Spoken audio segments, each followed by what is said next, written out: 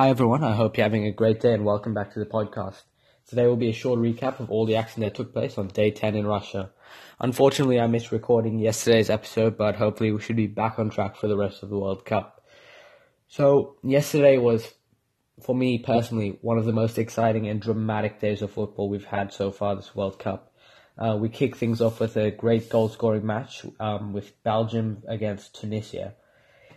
Belgium won this match 5-2 with a brace from Eden Hazard and from Romelu Lukaku. Michy Batshuayi finishing it off, scoring the fifth goal late in the second half. Belgium looked very, very good. We've been saying this for a while. They have lots of great players, and even in the last World Cup, it was just that they never seemed to fit together. They never seemed to click. But it looks like they are clicking now. It was a really great team performance from them. As a result, a great high-scoring match. They look pretty solid in the midfield.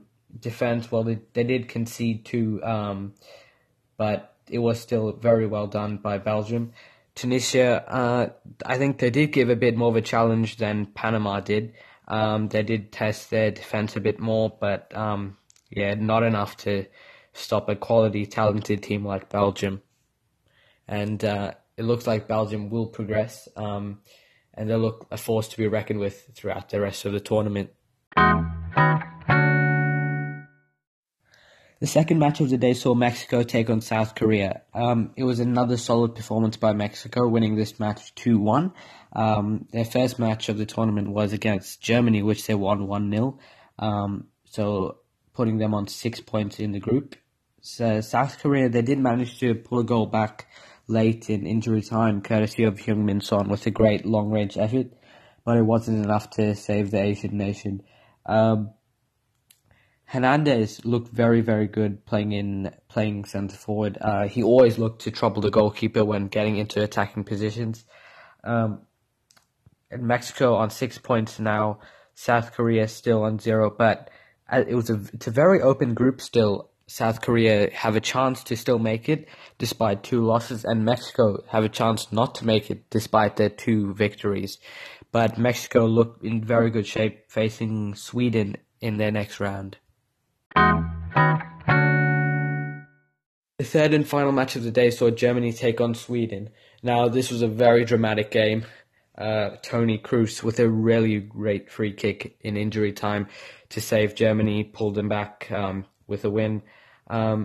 Sweden took the lead.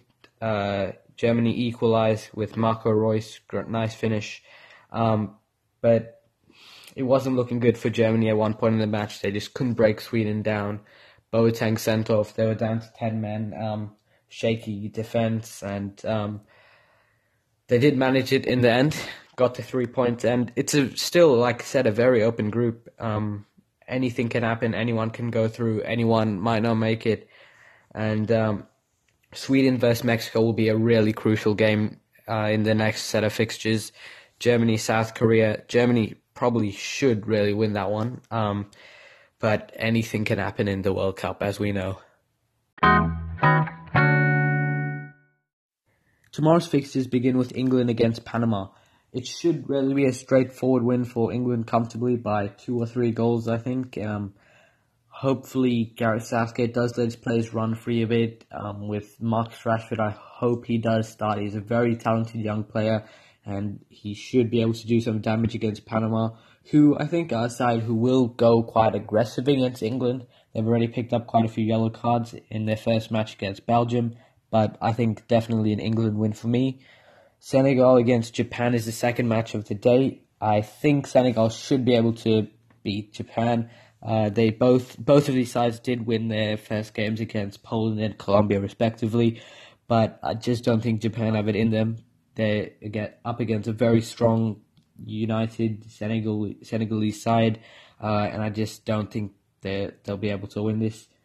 The third and final match of the day sees Colombia against Poland. Now, both of these teams did lose their first matches, but I think Colombia should be able to win this. James Rodriguez didn't start against Japan due to injury, but I think he'll be back for this one, and I think he'll be able to do some damage against Poland. Well, that's it from me. Thank you very much for listening, and I'll see you more on the World Cup tomorrow.